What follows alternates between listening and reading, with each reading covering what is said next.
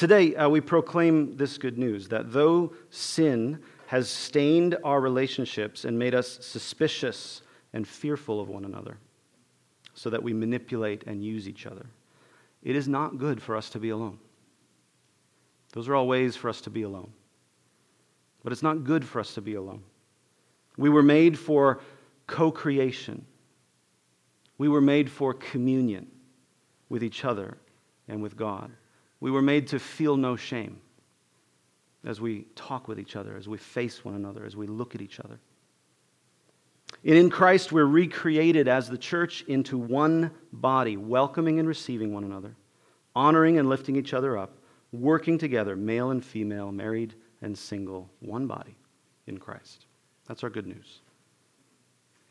Amen? Okay. All right. So I drove up to Purdue yesterday with my family to see Raina, our daughter, who is 18 and in her freshman year. It was really nice. She called and wanted to see us, which is like, as a parent, I'm like, oh, you like me? That's great. That's nice. So she wanted to see us, and she wanted to see, and the caveat, the asterisk was, and bring the dog, because that's. So my suspicion is she really wanted to see the dog, which our dog is kind of the rock star wherever she goes. She's super cute. If you're a dog person, you love our dog. If you're not a dog person, well, you don't love any dog. So So anyway. But that was the situation. She wanted to see us, but which is wonderful. But at the same time, I've got this sermon that I'm preaching now to write. It's for me, guys. It's never quite finished until about 15 minutes before I need to get in the shower Sunday morning to leave to go to church. True story. So it's never quite finished. So I've got, as we're driving up there, I've got in the back of my mind, I'm like, I need to get back. I've got something else to be doing. I've got this task list. There's a few other things on my task list that just kept going through my mind, And so we get up there and we text Raina. We say, hey, we're here. And she comes down and gets us. And we go up to her dorm room. It's like 5 of us, hanging out in this, minuscule dorm room. It's kind of crazy.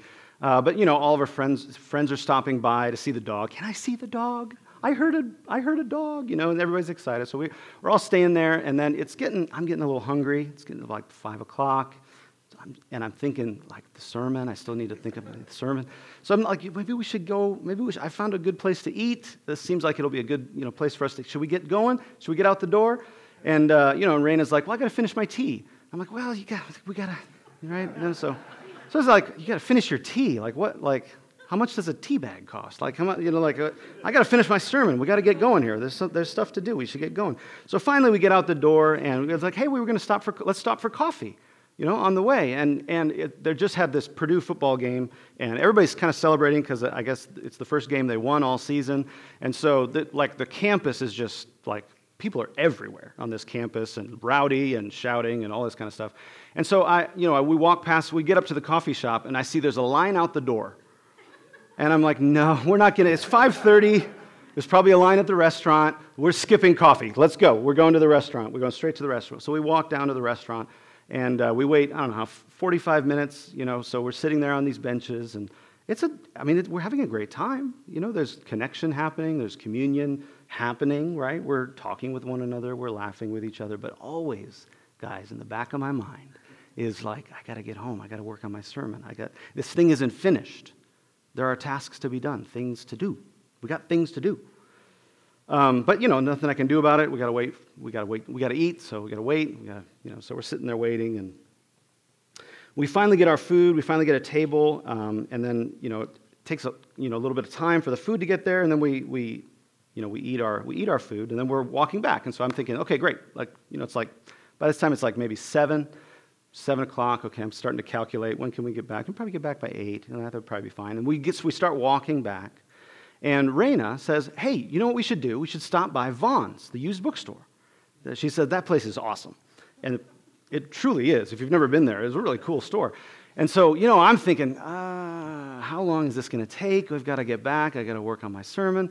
So we decide to go in, and it's actually really cool, and we're kind of laughing about the things that we're seeing, and there's communion, there's connection. there's nice things happening, but in the back of my mind, I'm like, we got to get moving. And so we finally get out of the bookstore, and then we find that coffee shop, right, that we originally passed on the way, and we're like, hey, we should stop for coffee, right? We should stop for coffee. And so I'm like, all right, let's stop for coffee. It's fine. You go in, we make our order, and Sydney's like, oh, they have crepes, you know? And I'm like, yeah, but they're probably not gluten-free. And she's like, no, look, gluten-free. They're gluten. I was like, oh, okay, great, crepes, right? So in the back of my mind, I'm like, we got to get going. And so they're kind of swamped still at the coffee shop, right? And so they're making our drinks. They finally get all our drinks made, and I see the 2 crepe machines in the back, and nobody is using them. They're both, like, clean, you know? And I'm like, I wonder when they're going to get to our crepes, you know, that kind of thing. And I start to hear the guys talking about, hey, there's a crepe order. Somebody's got to go back and get the crepe. Okay, I'll get the crepe order. And so somebody goes back, and they start making a crepe, and I realize, like, oh, it's not the one that Sydney ordered. So I'm a little concerned. I'm like, did they make the wrong crepe? But it's actually a crepe for somebody else.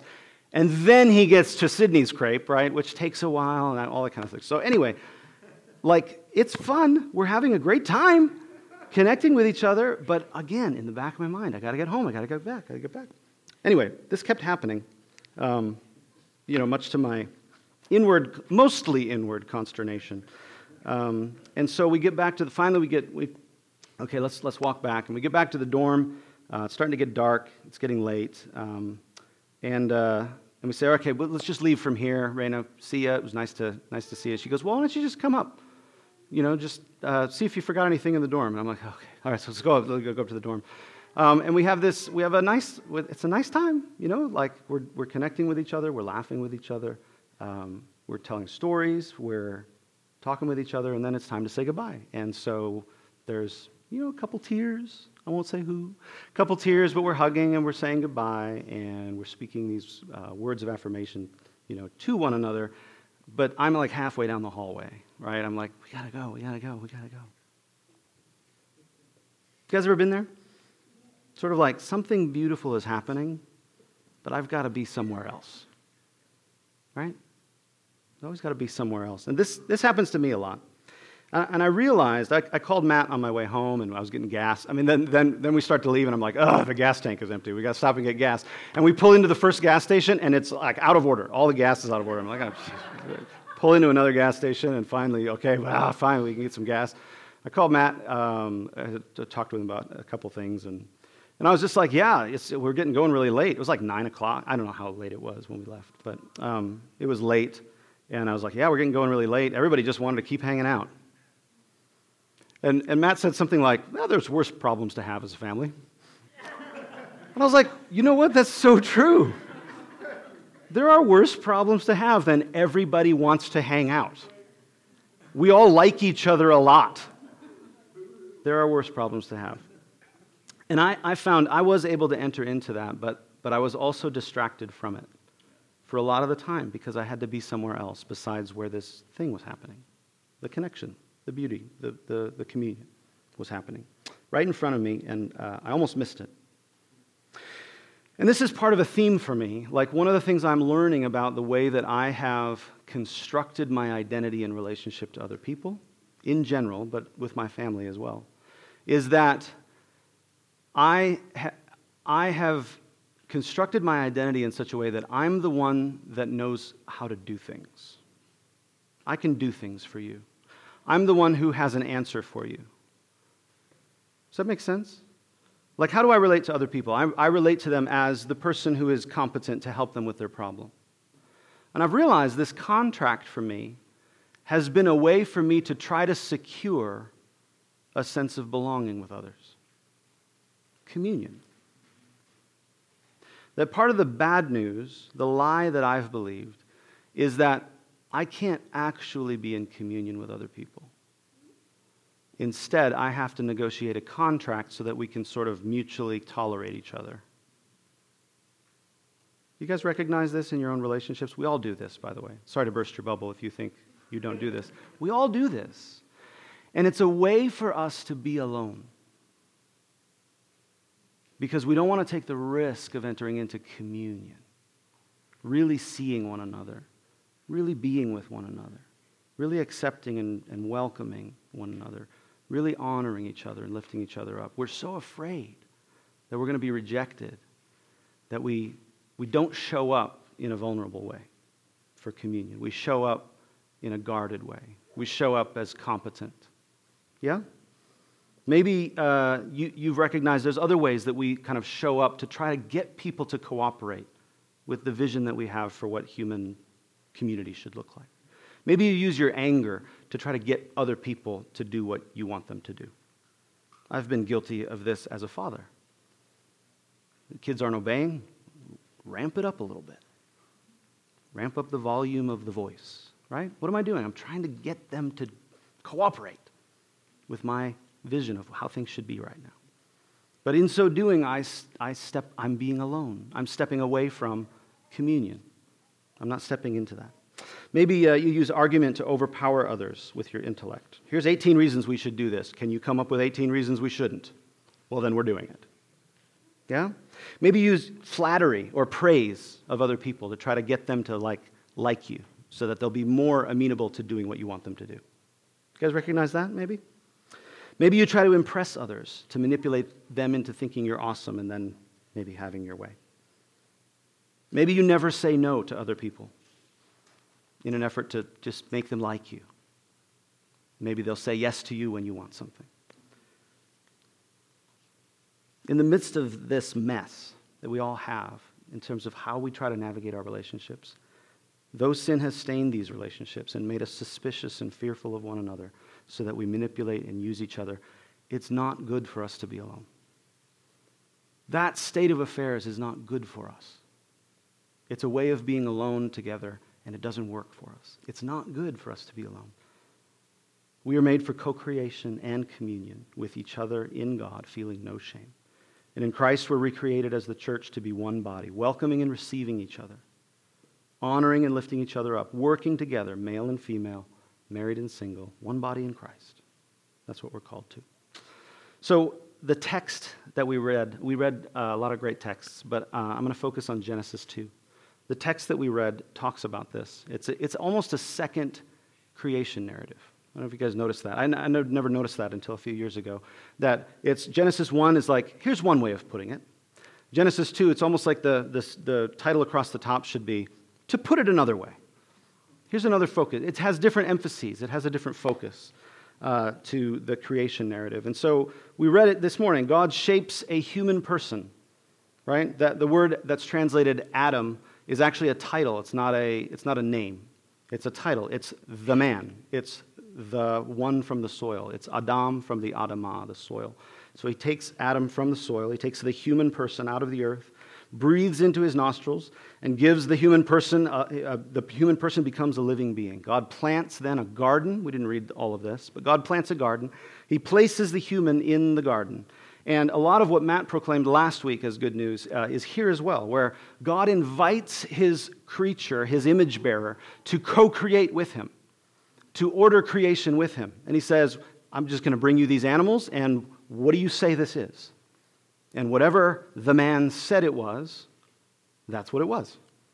I just love the simplicity of that, where God is like, I don't know what this is. You say what this is. And he named it. Right? Do you think that'd be fun? I think it'd be fun. My kids, when they were younger, they tried to make up all kinds of different names. Ethan, when my oldest son, when we were having our Raina, the next one in line, we asked, like, hey, what do you think we should name the baby? And he's just sitting there playing with his cars, and he just, off the top of his head, rattles off two, I don't know where they came from, just ideas for names. He goes, and he doesn't even look up, he's just playing with cars, and he goes, I don't know, Kaforka? Chorno? Those were the names that he thought for Raina. So every once in a while I call Raina Chorno. You know, it's like, put it another way. But so he's co-creating with the Lord. He's invited into this. And in this passage, as he's doing the thing that God has created for him to do, the first not good happens in creation. Everything up until this point has been good, very good. But here's something that's not good. It's not good for the man to be alone. It's not good for the human person to be alone. So I will make, the Lord says, a helper suitable to him. We're going to get to that, ladies. what that means in just a second. I will make a helper suitable to him. And then he's talking about naming the animals. But the reason that the author puts it in there is almost to say, none of these are a helper suitable. Like an ox can pull something heavy for you and help you plow your field, right? A little dog can give you some sense of, comfort and cuteness. But there's something missing. The human person doesn't have something that they need in this situation. Doesn't have a helper suitable. Doesn't have someone like him. And so God puts the human being into a coma, basically, and then most translations say a rib, but really this word is like the side. From the side of the man, he fashions a woman. And then wakes Adam up, closes the place with flesh, which is good. I've heard that's great surgical technique. Close it all up, seal it up. And so he fashions a woman, and he brings the woman to the man. And, of course, the man has this epiphany, this recognition. This is bone of my bones, flesh from my flesh.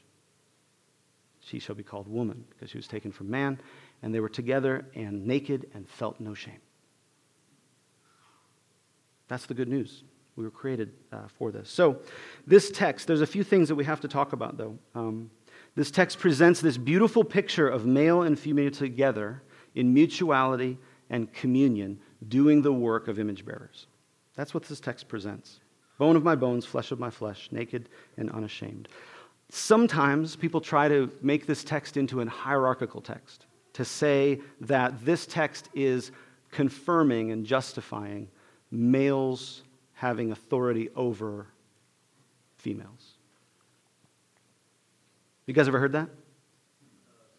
Yeah? Okay.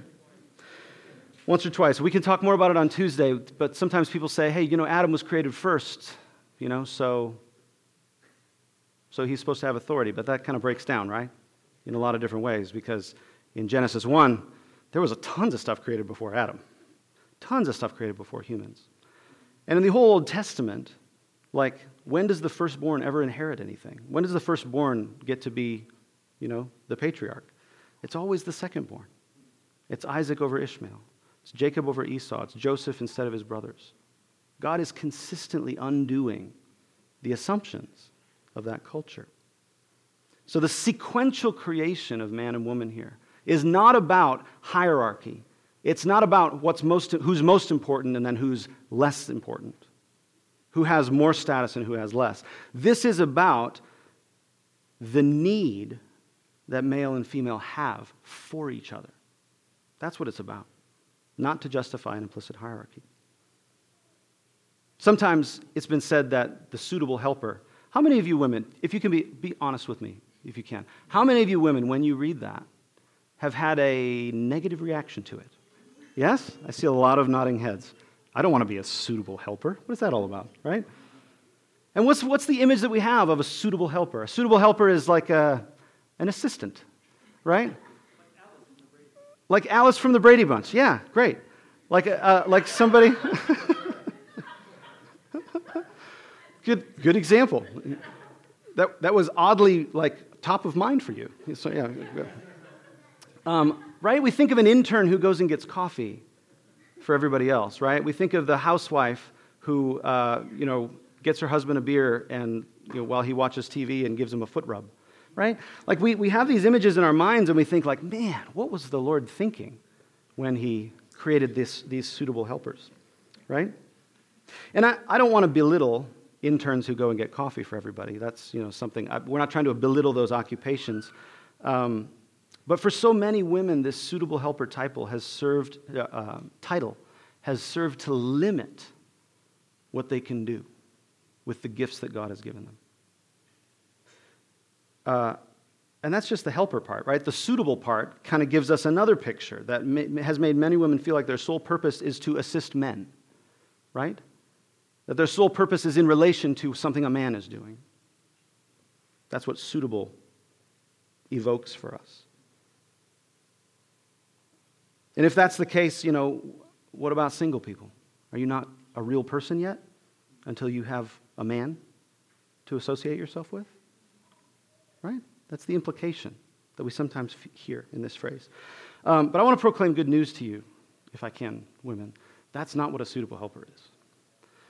In the Hebrew, it's called an azar kenegdo. I think I'm pronouncing that roughly correctly. Azar is the helper part. Kenegdo is the suitable part. And in the Old Testament, you know who else is called an azar, a helper? God. Many times, God is the helper of Israel. God comes in his strength to deliver Israel, and he is called the helper. Does that give you a little different vision of what you are, women? I'm talking, men, you're welcome to listen in, but I'm talking to the women right now. That's what God proclaims over you. It's not a subservient position. It's a place of strength where you get to come and help. God himself is an azar. When he is delivering and helping his people, he comes as their helper. So this word helper is less assistant language, and it's more superhero language, if I can put it that way. It's God has come to save the day. He is our helper. And in this passage, it's interesting. What's that? He brought us coffee. Thank you. We've been needing some refreshment. So we can get back. No, the Lord comes in his strength to help and do something for Israel that Israel can't do for herself. Yeah? It's interesting, in light of our current, the way that we normally think about, if you think about the stereotypes, gender stereotypes, right? What men are, what women are. Men are strong, capable. Women are, like we talked about, subservient, helpful, nice. Just smile more. Anyway, you guys ever heard that? Actually, I had 2 people to tell me to smile more yesterday, so it's kind of weird. So I was like, oh, this is maybe how women feel when maybe not. So anyway, sorry, what was I saying? Oh, in light of these gender stereotypes, it's interesting that in this passage, the man is depicted as having a need. He's lonely. The man is depicted as vulnerable, needing something, needing help. He doesn't have everything he needs. And the woman is depicted as the helper. The woman is depicted as the strength bringer. Isn't that interesting? I think that's interesting. So to be named Azar is not like, oh, well, this guy could use some help. Why don't we develop some subservient lemmings to help the man? No, it's strength. You're created in God's image and likeness. You're not someone who's unable to do any more than assist because of weakness, but someone who can help because they have passion, they have power, they have purpose, they have strength to offer. Okay? All right. So suitable then doesn't necessarily, so that's the helper. The kenegdo part, the suitable part, doesn't mean that you're only worthwhile in relationship to a man. It just means facing or corresponding to. So this is actually an image of equality. That even the woman being taken from the side of man is a sense that now humanity is multiple. Now humanity is together, working together towards this common goal. This is a place neither above nor below. Right? It's side by side. It's equal. We move together in these things. So this is what we were created for. And we affirm that. Like no matter what your vocation is, no matter what your passion is, no matter what your calling is as a woman. Some of you stay home with the kids. Beautiful. That's where you get to express your strength. Some of you don't have kids. Some of you may not want kids. You work out in the workplace. Beautiful. That's where you express your strength.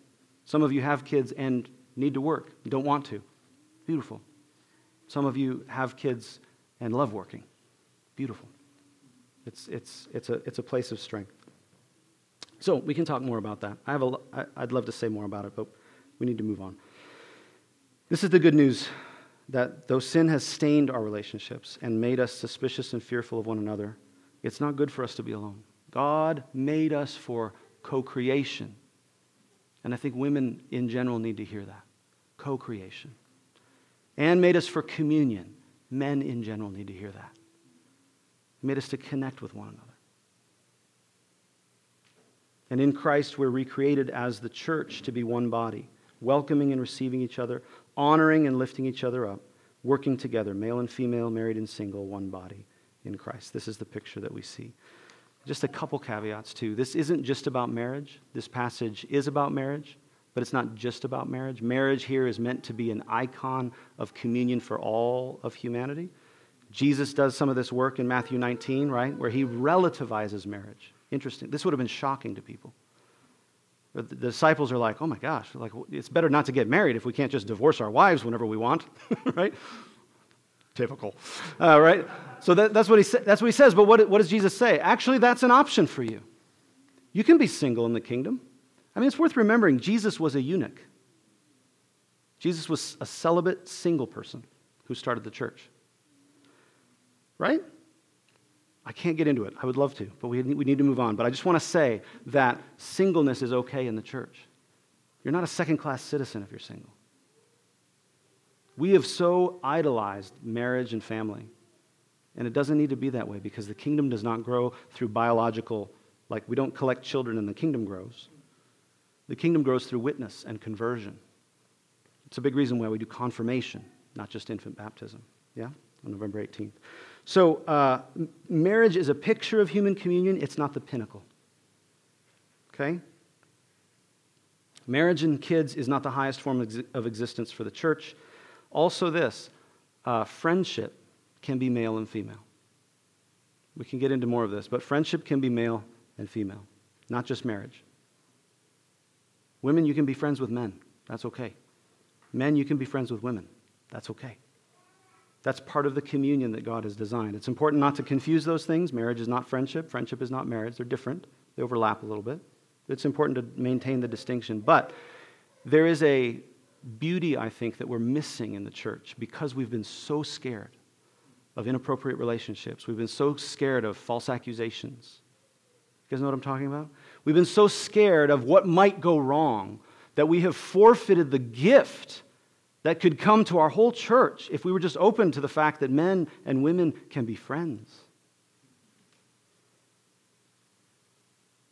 We can talk more about that Tuesday. Yes. So I want to just be unambiguous before we dive into our response time here. If you are single and want to stay that way, you are not a second-class citizen here. If you are single and want to get married, you are not a second-class citizen here. If you are married and your marriage is in trouble, you are not a second-class citizen here. If you are divorced, you are not a second-class citizen here. If you can't have kids, you're not a second-class citizen here. If your spouse doesn't come with you to church for whatever reason, you are not a second-class citizen here. That's not what this passage is about. We're learning together, folks, how to break down these hierarchies that our culture sets up. This is what Paul is doing in Galatians. The hierarchies that the culture sets up that just says, well, this is just how life is. Jews over Gentiles, male over female, free over slave. Paul breaks all of it down, and he's following Jesus in doing so. He says, no, that's not it. You're a new creation. You don't function by the old rules. You don't function by the rules of the world around you. You're the church. You're my body.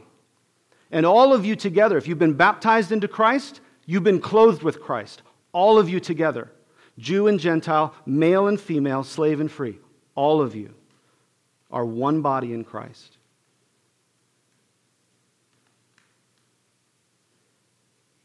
Amen? Though sin has stained our relationships, it's made us suspicious and fearful of one another so that we are tempted to manipulate and use each other. It's not good for us to be alone. We were made for co-creation, communion with each other in God, feeling no shame. And in Christ, we're recreated as the church into one body, welcoming and receiving each other, honoring and lifting each other up, working together, male and female, married and single, one body in Christ. That's our call. Amen? Okay. So let's respond together. Some of you may need to lean into co-creation. Some of you may need to lean into the fact that you have something to offer. Embrace your strength. Offer your gifts. Maybe you're a woman who has been told all your life that it's not okay for you to have that opinion. It's not okay for you to be passionate about that. It's not okay for you to lead in this area. Part of the prayer of response is to embrace your call to co-create as a member of the body of Christ. And the prayer of response is in your booklet there. But some of us may need to lean more into communion. This is me. To embrace vulnerability, to embrace weakness, to offer presence and support, to connect, and not be so concerned about accomplishing. So that's me. And that part of the way that I'm responding to this good news is learning to be this way in my own family. Learning to subvert the script that I believe that says I need to be the answer guy. I need to be the person who knows how to fix things. Instead, to be willing to just connect and see and embrace. To hang out at Purdue until it's a little bit too late. And think, my sermon will probably be okay. It'll be a little long. It always is. Sorry, but it'll probably be okay. So let's pray together as we begin to respond here. We're going to respond at the table, of course, as well. But just pray this prayer out loud as you feel led. I'll start us.